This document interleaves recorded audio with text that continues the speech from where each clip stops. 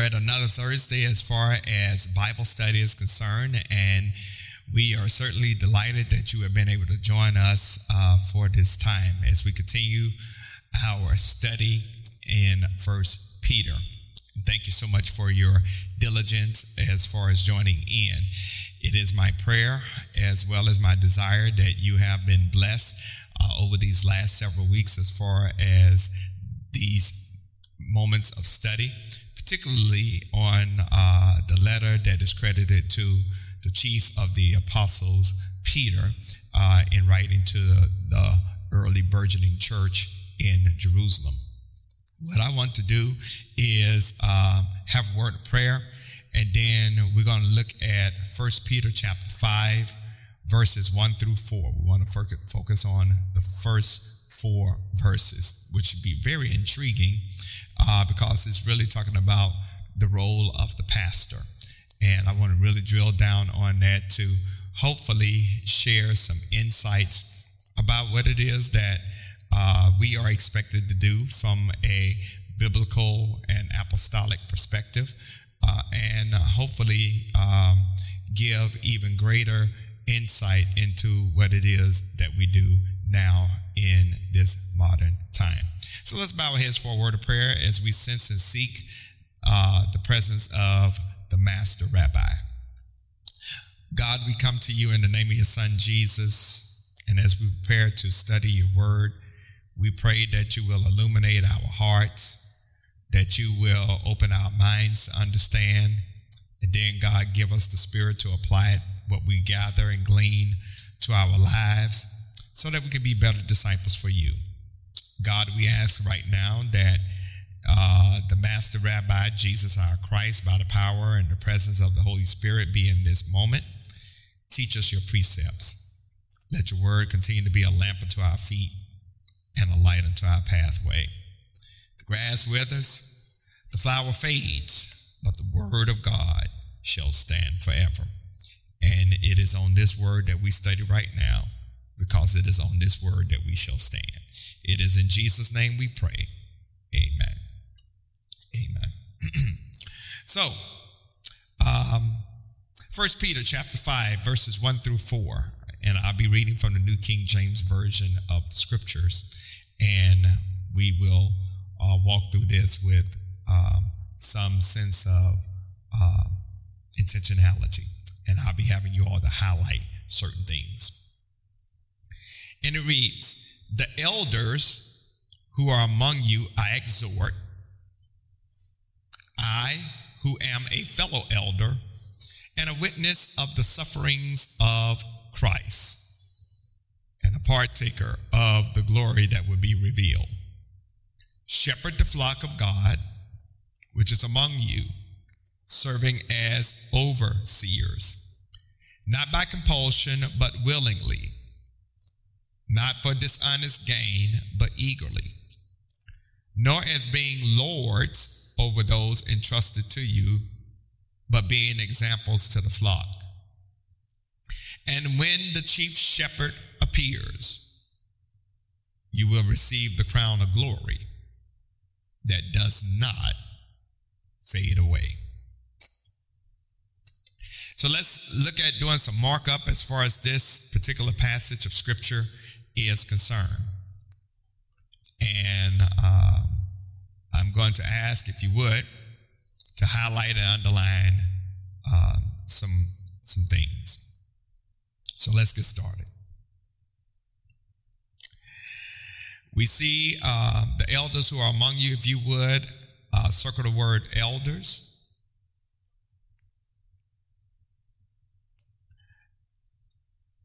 I exhort, and if you would, underline the word exhort.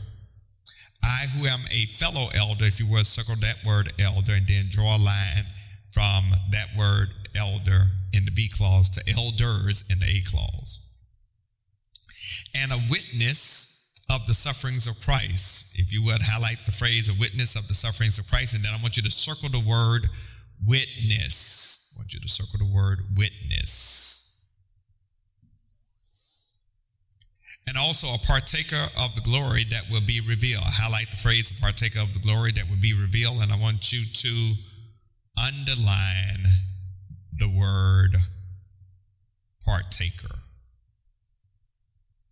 Now, just on this alone, I could really have some fun, but we're going to do some deep drill downs as far as these words are concerned.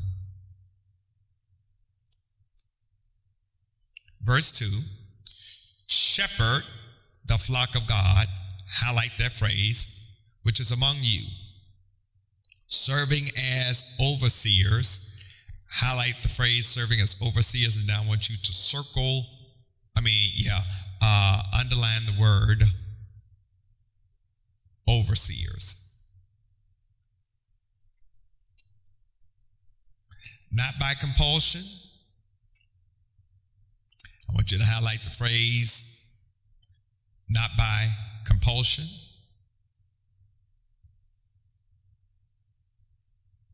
Not for dishonest gain. I want you to highlight the phrase, not for dishonest gain.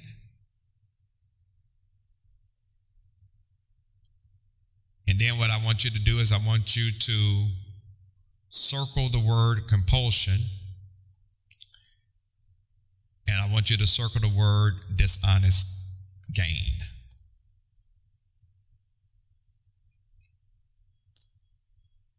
Verse 3, nor as being lords over those who are entrusted to you. I want you to highlight the phrase, being lords over those entrusted to you, and then I want you to circle the word lords.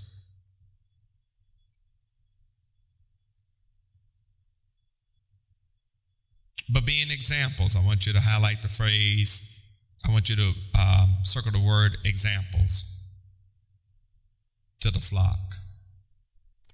When the chief shepherd appears, if you would highlight the phrase, the chief shepherd appears, you will receive the crown of glory that does not fade. If you would highlight the phrase, the crown of glory that does not fade away.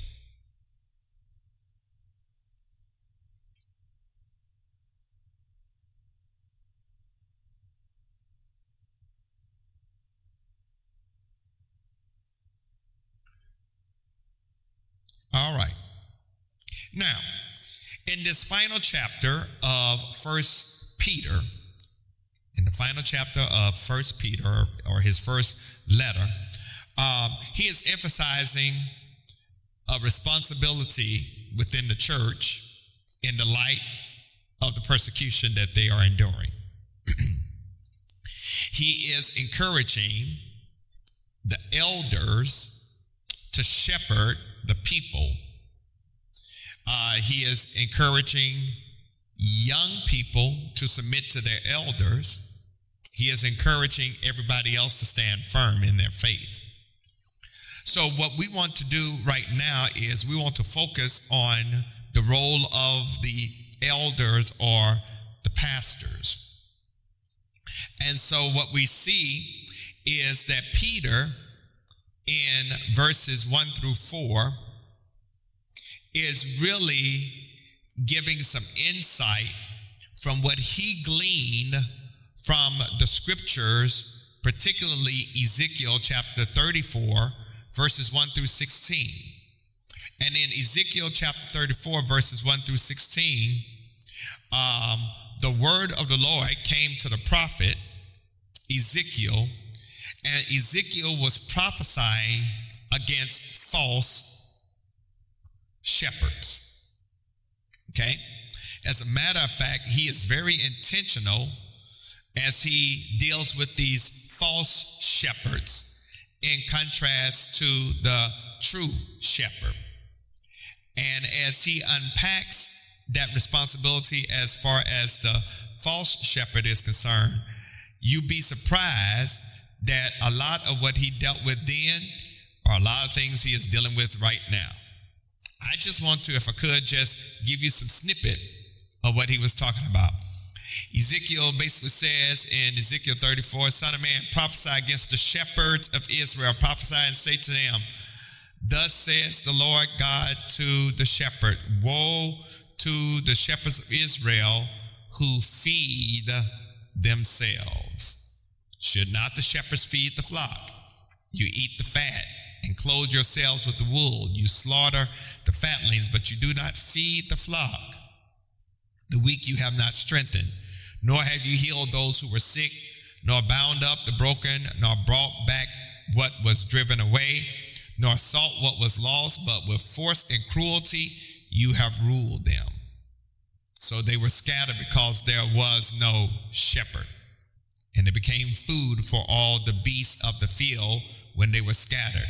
My sheep wandered through all the mountains and on every high hill. Yes, my flock was scattered over the whole face of the earth, and no one was seeking or searching for them. Therefore, you shepherds of the Lord, hear the word of the Lord. As I live, says the Lord God, surely my flock became a prey. My flock became food for every beast of the field, and there was no shepherd, nor did my shepherds search for my flock, but the shepherds fed themselves and did not feed the flock. Therefore, O shepherds, hear the word of God. Behold, I am against the shepherds, and I will require my flock at their hand. I will cause them to cease feeding the sheep. The sheep shall feed themselves no more, for I will deliver my flock from their mouths, that they may no longer be food for them. For thus says the Lord God, indeed, I myself will search for my sheep and seek them out, as the shepherd seeks out the flock on the day he is among his scattered sheep. So will I seek out my sheep and deliver them from all the places where they were scattered on a cloudy and dark day. And I will bring them out from the peoples and gather them from the countries and will bring them to their own land. I will feed them on the mountains of Israel, in the valleys, and in all the inhabited places of the land. I will feed them in good pasture, and their foes shall be in the high mountains of Israel. There they shall lie down in a good fold and feed in rich pasture in the mountains of Israel. I will feed my flock and make them lie down, says the Lord. I will seek what was lost and bring back what was driven away, bind up what was broken and strengthen what was sick. But I will destroy the fat and the strong and feed them in judgment. Wow. That is God speaking through the prophet Ezekiel about what the religious leaders were doing to the people during the time that Ezekiel was prophesying. Ezekiel, in a sense, is giving a prophetic utterance to the coming of the great shepherd, who is none other than Jesus Christ, and how Jesus will one day turn the people back to God and feed the sheep. It is interesting to note that Jesus referred to himself as the good shepherd. And of course, you can see those meanderings in John chapter 10. Here's where I really, and this ain't got nothing to do with the lesson, but since I'm there, I'm going to give it to you for free, because I really want to clear up a perception that a lot of us have when it comes to reading the Bible, and how we have, unfortunately, misinterpret certain passages of Scripture. And it comes within the context of what I'm dropping on you all. Here, and can I bless you all real good before I get into the lesson? Can I bless you real good? Because this is good stuff. This is good stuff. This is good stuff. In John chapter 10, Jesus says, most surely I say to you, I am the door of the sheep. And all who ever came before me were thieves and robbers, but the sheep did not hear them. I am the door. If anyone enters me, he will be saved and will go in and out and find pasture. Here's the verse I really want to drive home right now and give you the proper interpretation, because we so often misappropriate it and misinterpret it. Verse 10, the thief does not come except to steal and to kill and to destroy. I have come that you might have life, and that you might have life more abundantly. Now, as I get ready to drill down on this, that verse 10, who is the thief? Who is the thief that Jesus is referring to? Who is that thief? I don't know if you're putting something in the chat, but if you're putting something in the chat, put who you think the thief is. Who's the thief? You know what many people have interpreted the thief to be? Satan. And when they quote this verse, they're referring to Satan. However, let me give you a corrective. This is not about Satan. This is about false religious teachers. This is in reference to the Pharisees and the Sadducees and the scribes. This is not in reference to Satan per se, but this is in reference to the Pharisees, the scribes, the teachers of the law, the teachers of Scripture. And so Jesus is saying, they have messed you up, but I have come that you might have life and that you might have life more abundantly. Now, I know that's a major revelation. So when you start quoting this verse, stop referring to it as devil. Because first thing, when something go wrong, you say, ooh, the devil comes, seek, kill, destroy. That ain't about the devil. That's about false teachers. And let me submit, we got false teachers in today. Now, let's be honest, the devil has something to do with false teaching, but that ain't him per se that is being referred to. God knows we have that going on in today's society. So let me get ready to have some fun with you all. So here is the Apostle Peter basically sharing in the responsibility of shepherding the flock. So when we look at verse 5, we see the elders who are among you, I exhort. The elders who are among you, I exhort. The elders back then carried a great responsibility for the congregation, okay? Because in the book of Ezekiel, where the judgment is said to begin with the elders who are in the front of the temple. That's in Ezekiel chapter 9, verse 6. In Peter's day, the elders did several things. Number one, the elders provided supervision, protection, discipline, instruction, and direction for other believers. Let's look at supervision, protection. Protection, watch this, from false teaching. Discipline. Good discipline as well as rebuking when a person had gone astray. Instruction. The instruction in the doctrines and direction for other believers as far as service is concerned. All right. So modeling the role of the elder in the Jewish synagogue, they brought that and they superimposed it into the church. The elders were the appointed leaders of the church. They were like the pastors. And notice, Peter says, I am a fellow elder. The elders led the church by teaching sound doctrine, by helping believers to grow and mature spiritually, and by equipping believers to live for Jesus despite opposition and persecution. Okay? So the elders got a lot of responsibility. Sound doctrine.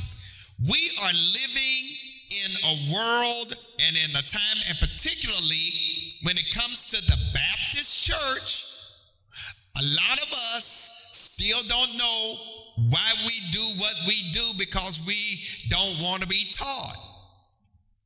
I wish I had more people to join me in Bible study than on Sunday morning so you could get some teaching.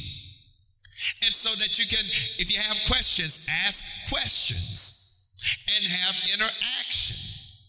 You can't do that in worship, but you could do it in Bible study and in Sunday school. This is why it is important for you to get just as much teaching as you do preaching. And here at St. Paul, through Sunday Morning Live, through TNT, our Bible study, small groups, you get teaching. Why? Because there is a lack of people knowing what they believe and why they believe what they believe. This is why people like the Nation of Islam can come in and snatch up our folks. This is why the Black Hebrew Israelites can come in and talk and make something sound scripture, and because we don't know scripture, they can snatch people away. I've been blessed. There's this book out called Urban Apologetics that is edited by Dr. Eric Mason. Dr. Eric Mason is the pastor of the Epiphany Fellowship in Philadelphia. It is a great book because the book Urban Apologetics is dealing with how do we combat the heresies and these different beliefs that is infiltrating our churches. How is it that we help our people to understand why they are followers of Jesus Christ and combat the craziness that is being inundated with them as far as society is concerned? We lose a lot of young people, high schoolers, college students, because they don't know what they believe. And they go off to various colleges and they hook up with cults. And next thing you know, they're gone. Why? Because, and I'm put this at the feet of the parents, number one, it's incumbent upon you to know what you believe. And number two, you got to teach in your household as well. And then number three, you need to at least demand that they attend some form of teaching as far as church is concerned if they're living in your house. Yep, I said it. I lay this at the feet of the parents. And I also lay it at the feet of the church. Because we have to teach our people why we believe what we believe. That's why for here at St. Paul, you're not considered full-fledged until you go through CEO. Because at least the CEO, we start wrestling with why we do things the way we do here at St. Paul. So it's important because what winds up happening with a lot of young people, particularly those of African American descent, is that when they go off, somebody tell them, well, you know, Christianity ain't nothing but the white man's religion, and they are clueless to the fact that Christianity has its origins, its doctrinal beginnings, and its foundation not in Europe but in Africa. But they're told, you know, Christianity is white man's religion, and they just go off and bring that stuff back. Why? Because they don't know truth. And this book has really been a blessing to me. Because while I know a lot of this stuff, it really tightens up and confirms why I do what I do. Here's what I really want to impress upon us here at St. Paul, because here at St. Paul, and probably in a lot of churches, but particularly here at St. Paul, we do mission well. You know, I make a call as far as church is concerned. We need to be a blessing to somebody. You all step up. We need to send something to someone who is suffering. You all step up. You all do good works, but part of the problem is many of us don't know why we do what we do. We don't know what we believe. That's why sound doctrine is very important, because guess what? Your beliefs become your practice. Your beliefs become your practice. And it is part of teaching you that is equipping you to live for Jesus. It is through preaching and teaching that empowers you to live for Jesus. This is why I take preaching and teaching very seriously. This is why I just don't let anybody stand before my congregation to preach or teach. I'm held as pastor responsible for whatever you get as far as your spiritual diet is concerned. God is going to hold me accountable for that. So I'm very particular about who I bring before this congregation. I have to be, because ultimately I'm going to be held accountable for that.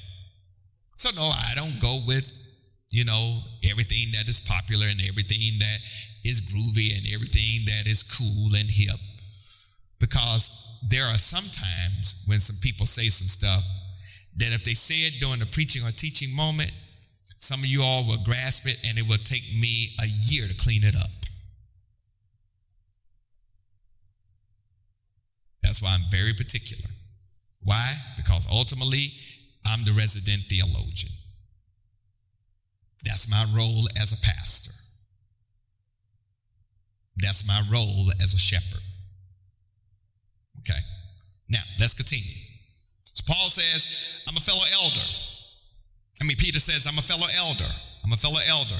And then he says, look at this word, a witness of the sufferings of Christ.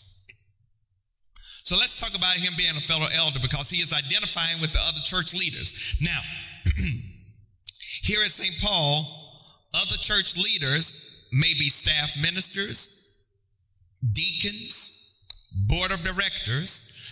Those are leaders as well. I lead with them. Okay? Now, I want you to know something because Peter is letting them know I'm in the same boat with you all. And since judgment is going to be again at the house of God, Peter says, I got to speak from personal experience. Now, the other elders were very familiar with Peter's story. What was Peter's story? That he had denied Jesus 3 times. That he left Jesus hanging. But then that Jesus had forgiven him and empowered him to serve it on the day of Pentecost. Peter preached with such vim and vigor that 3,000 people wanted to know what must we do to be saved. 3,000 people started the church. Now, when he says a witness of Christ's suffering, let's put the hay where the cows could get it. Peter wasn't at Calvary. Peter wasn't at the cross. Peter wasn't at Jesus' crucifixion. So the word witness in this text is not eyewitness. You got to know what the Greek is. The word witness in the text, in the Greek, is martyr. Ooh. Can I do a little teaching for a moment? Martyr. Martyr. That's what the word in the Greek witness is. It is martyr. Is where we get the modern word martyr. Peter will become a martyr for the church because tradition holds that Peter would die on a cross upside down. That he would suffer like Christ has suffered. But he wanted them to also know that just as he participated in the sufferings of Christ, I'm trying not to shout, that one day he will partake in the glory that shall be revealed. Question is, are you willing to be a martyr and suffer? Because this is what you need to understand, that when you become a shepherd, when you become a pastor, when you become an elder, when you become a leader in the church, every now and then folks will kill you. Be it physical, emotional, relational, financial,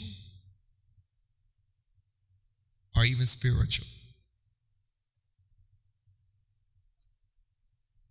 See, when the rubber hits the road, ain't really much glory in being a pastor or an elder. It's a lot of headaches. It's a lot of stuff that go on behind the scene that folks don't see. You like the sausage, but you don't want to see how the sausage is made.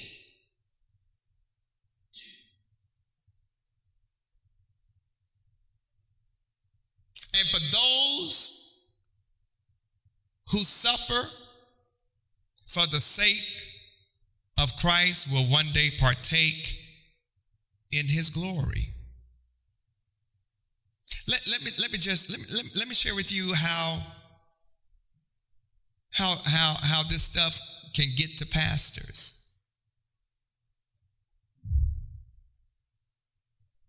Over the last few years, one of the highlights is that a lot of pastors have been committing suicide.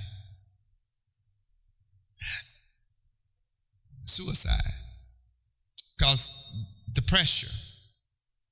A lot of pastors have become depressed. A lot of pastors have walked away from the church and ministry.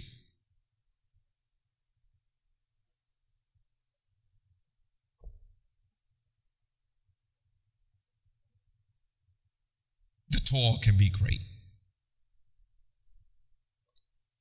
But yet Peter is saying, as I become a martyr,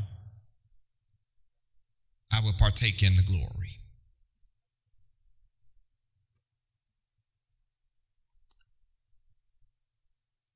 Peter, as well as believers who endure to the end, will share in the glory of God. Let's look at verses 2 and 3. Because really verse 2, 3, and 4, well, really, all of these verses is one sentence. Verses 1 through 4 is one sentence. It is a compound, complex sentence. So notice what Peter says. Shepherd the flock of God, which is among you, serving as overseers, not by compulsion, but willingly, not for dishonest gain, but eagerly. This is a command. The word shepherd is a verb. Shepherd. Peter commanded that the elders shepherd the flock. What does a shepherd do? Feed the flock. What does a shepherd do? Care for the sheep. What does a shepherd do? When the wool gets heavy, take the wool off so that the sheep can move. What does the shepherd do? That when the sheep become cast, that means that they are over on their back and they can't move, that the shepherd comes and rubs the stomach so that the gas that is built up during that time can come out, and then turn the sheep over so it could get back on its feet. The word shepherd means to care for the flock. And we as pastors, elders, leaders, are to be like shepherds who lead, who guide, who protect the sheep.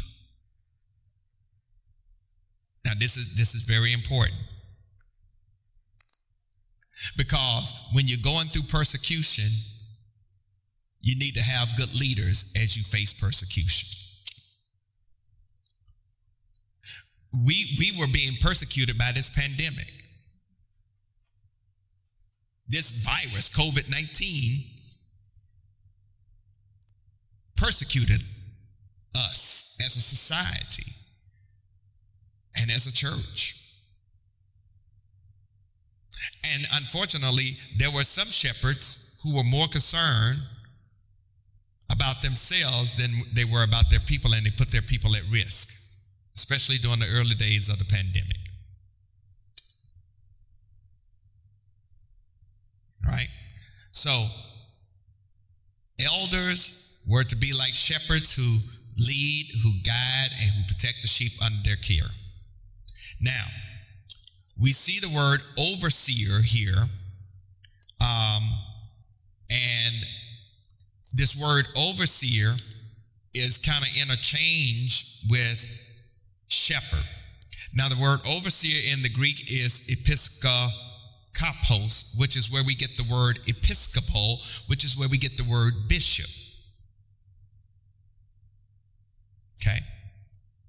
Now, in today's culture, you got all kinds of crazy stuff. You got bishop, overseer, all that stuff. But here, the word overseer and bishop really are of the same derivative as far as the Greek is concerned. And so the word overseer was like that person that was administrating or overseeing the responsibility of others.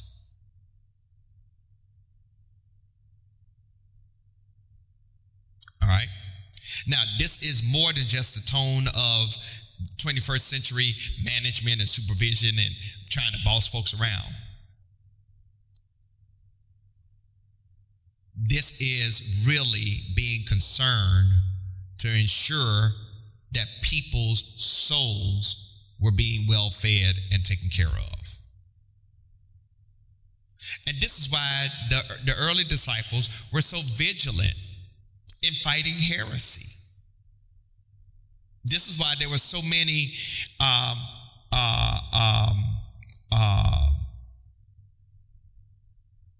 corrections that came up when anything challenged the personhood and the deity of Christ. This is why the early church wrestled in such a way when it came to who Jesus really was. And now, here's what I want to bless you with. All of that, you all, was developed within the continent of Africa, Asia, not Europe. By the time Europe came to the scene as far as Christianity is concerned, the foundation had been laid, particularly through the early church fathers.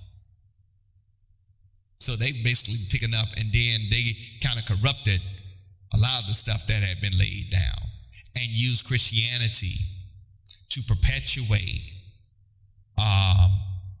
erroneous thinking, particularly when it came to war and conquest and things of that sort. Let me move on. So here is Peter telling us, you are to serve as overseers, not by compulsion, but willingly. Okay? Not by compulsion, but willingly. An elder's motive must be from willingness, not from a sense of external compulsion. Not because you must, but because you are willing. Now, I can see somebody saying, well, what is a calling a compulsion? If you feel called to ministry, isn't that a compulsion? Well, yeah, it is. But let me, if I could, when we talk about compulsion, you can willingly accept your call, or you can grudgingly accept it. And if you grudgingly accept it, you wind up like Jonah. I want to go and preach to them Ninevites, so I'm going to jump on the ship and head to Tarshish. And really what Peter is saying, don't do this out of compulsion. Don't feel like you are being made to do it, but have a willingness to do it.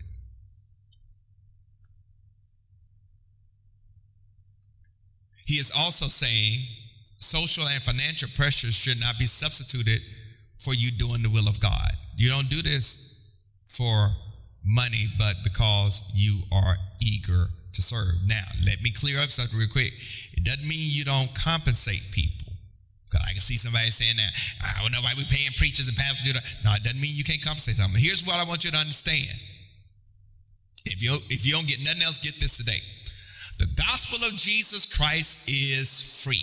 You can't pay for it. It is invaluable. You can't pay for it. You can't pay for the gospel. But God knows you can certainly take care of shipping and handling. Somebody will catch that when we log off. Right? So shepherds who serve with false motives only care for themselves, and they devoured the flock. They did not feed the flock. They used the flock. Let me say that again. They did not feed the flock. They used the flock. Now, why is this important? Because Peter becomes a pillar of the church because of his connection to Jesus. But remember, Peter denied Jesus. Post-resurrection, Jesus comes to Peter and says something to the effect, Peter, Do you love me? Peter said, yeah, Lord, I love you. He said, feed my lambs. He comes back a second time. Peter, do you love me? Peter said, yes, Lord, you know I love you. He said, tend my sheep. Feed my lambs, tend my sheep. Feed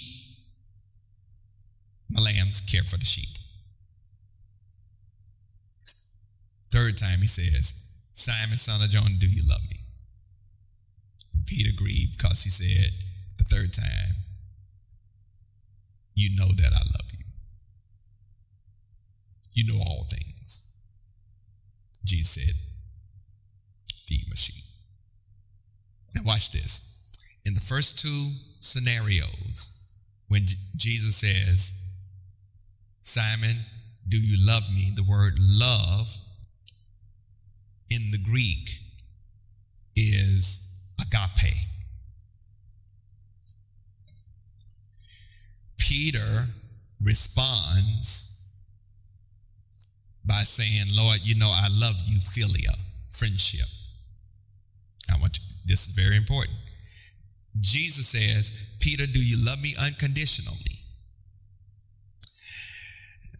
Peter responds, Lord, I love you as a friend. Second time, Peter, do you love me unconditionally? Peter says, Lord, I love you as a friend. You my boy. You my dude. I got you.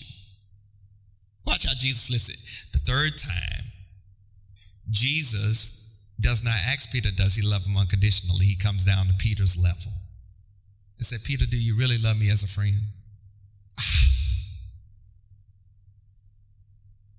And Peter said, Lord, you know everything. You know that I love you.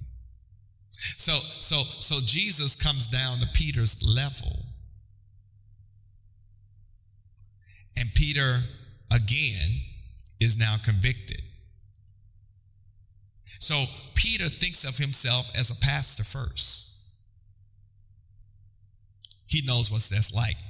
And his identification with the elders is a powerful example of spiritual leadership where authority is not predicated upon power but on service. Teaching, preaching, serving, caring, tending. Now, in today's culture, folks say, well, what about your academic credentials? Where you go to school? Did you go to seminary? And now, academic credentials, that's fine. You need to go to seminary. But that does not qualify you to be a Christian leader. Because you can go to seminary, you get all that knowledge and still be mean and hateful and not care for the people. So what do you need to have? You need to have a heart for people. You need to help people grow in their faith. That's got to be a delight for you. Okay. All right. You got to be honest about yourself. You got to understand you can't do it all and that you're not perfect. You got to have a realistic appraisal of yourself, and you got to have a growing faith in God.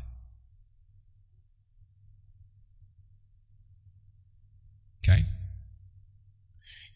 As a pastor, our lives each day depends on God's supply for money, for energy, for maturation.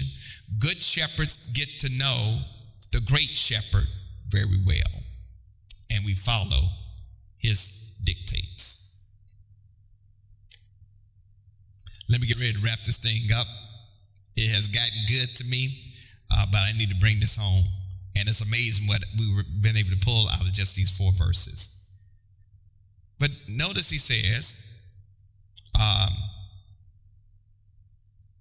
not because you must, but because you're willing, not greedy for money or dishonest gain, but eager to serve, not lording over those entrusted to you, but being examples to the flock. So, this is what we have to be very careful about. Number one, wrong motivation. As a pastor, we must lead not out of compulsion, but out of the eagerness to serve. Not for social pressure or self-gratification, but to serve, to please God.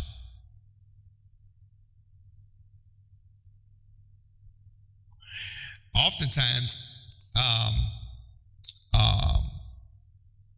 it's hard to really get good pastors because a lot of folks don't want to serve by preaching and teaching and caring for the flock. The other thing is wrong goals, not greedy or eager for dishonest gain. Right? In many churches, elders are paid for their service.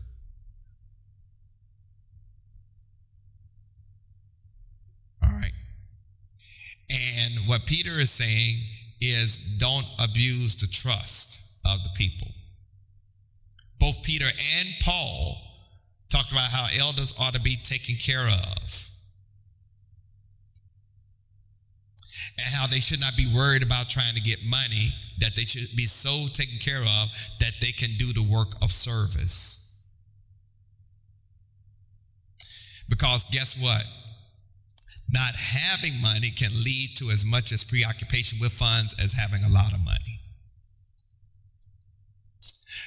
I believe I heard Dr. Claudette Copeland said this so well, and it blessed me.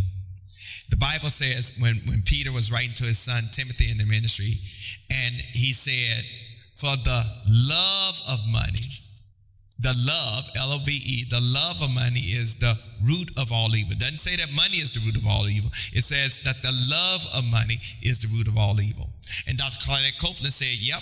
She said, that's correct. She said, and the lack of money is too. Amen. And then wrong methods. Not lording or bossing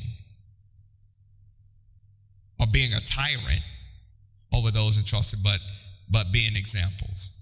In other words, not forcefully domineering or subduing, not abusing your authority. It requires humility and servanthood.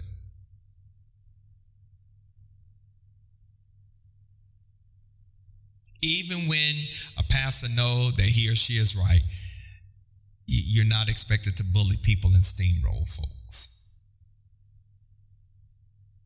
Let me go ahead and bring it on in. Peter says, and the chief shepherd appears, you will receive the crown of glory that does not fade away. The chief shepherd is none other than Jesus Christ. And what Peter is dealing with here is he's talking about when the chief shepherd appears, he's talking about the second coming, when Jesus will judge everybody, that basically the believers will receive a crown of glory. That's our motivation for doing the work. Our motivation is to get the crown of glory that God has for us. Now, this crown of glory is not some literal crown that you're going to wear on your head, but a common glory that all of us will share with Christ. Paul talks about getting the crown of righteousness in 2 Timothy 4:8, when he talks about, finally there's laid up for me the crown of righteousness, which the Lord, the righteous judge, will give to me on that day. James talks about the crown of life. John talks about the crown of life in Revelation 2. And the crown is really a symbol of you having won. But the crown that we have shall never fade. The crown that we're going to get one day is going to be eternal, unending, and unchanging. The crown that God has for us cannot be tarnished by the environment of this world. The reason that I do what I do is ultimately not because of getting a paycheck or the applause of the people. That stuff comes and goes. See, one day, if the Lord tarries and the Lord allows for me to get older, I'm going to retire. I'm not going to always pastor a church. I'm not going to always pastor a church. But I am working for my crown. See, one day I'm not going to be getting paid from the church. But as the Lord allows me to have life and strength, I'll still be working for my crown. Am I making any sense? And all believers, guess what? Is going to be declared a winner. And that ought to be the source of why we do what we do. The song that gets me, that I hear at funerals now, and whenever I hear this song, it just does something to me. I shall wear a crown. When it's all over, I'm going to put on my robe and tell the story how I made it over. I shall wear a crown. That slow song gets me every time. The question that I bring before you today is, will you have your crown? If you want what God has for you, be it as an elder, pastor, as a church leader, or as a believer, as a disciple of Jesus Christ, understand that you and I are working for our eternal reward. It's that crown of life, that crown of righteousness that God has for us. And I want to hear him say, well done, you good and faithful servant. You've been faithful over a few things. Come on up and enter the joy of the Lord. Amen. Well, I hope that this lesson has blessed you today. And just want to let you know that here at St. Paul, as we are in the process of getting ready to really ramp up and intensify a reentry plan, I want to thank each and every one of you all who are watching us for how you have been faithful and diligent in participating in Bible study and in worship and in giving. And what I want to do right now is give you an opportunity to be gracious and generous if you are so led. And so at this moment, if you want to, you can give to the St. Paul Church. You can either drop off your check, money order, or cash here at the church. You can call the church at 704-334-5309. Make sure someone is here to receive your offering.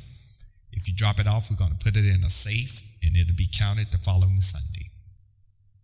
Or you can go to our website and through either ACS or Church Life, you can give in that manner. Or you can mail your check or money order to the church at 1401 Allen Street, Charlotte, zip 28205. Or you can give through the app called Givelify. If you don't have that app on your smart device, download that app, connect it to your favorite credit card, and in 3 clicks, you can give. So I want to encourage you to be gracious and generous. Your giving has been a blessing to empower us to be a blessing as far as mission and ministry is concerned. As we share with those who are hungry, as we've been a site for COVID vaccinations and testing, as we've helped people with utilities and rent, as we are making preparations to continue to do upkeep here at the church. Your giving, your graciousness, make that a working reality. God knows I wish I could go to the different utility companies or our different vendors and say, ring it up, Jesus paid it all, but it doesn't work like that. Jesus empowers us to be a blessing. So I want to encourage you to do that right now. But listen, I hope and pray that this has blessed you. Next week, Lord said the same. We will pick up chapter 5, verse 5 of 1 Peter and finish this chapter up. God bless you. Have a smile upon you. Take care of yourself and be blessed.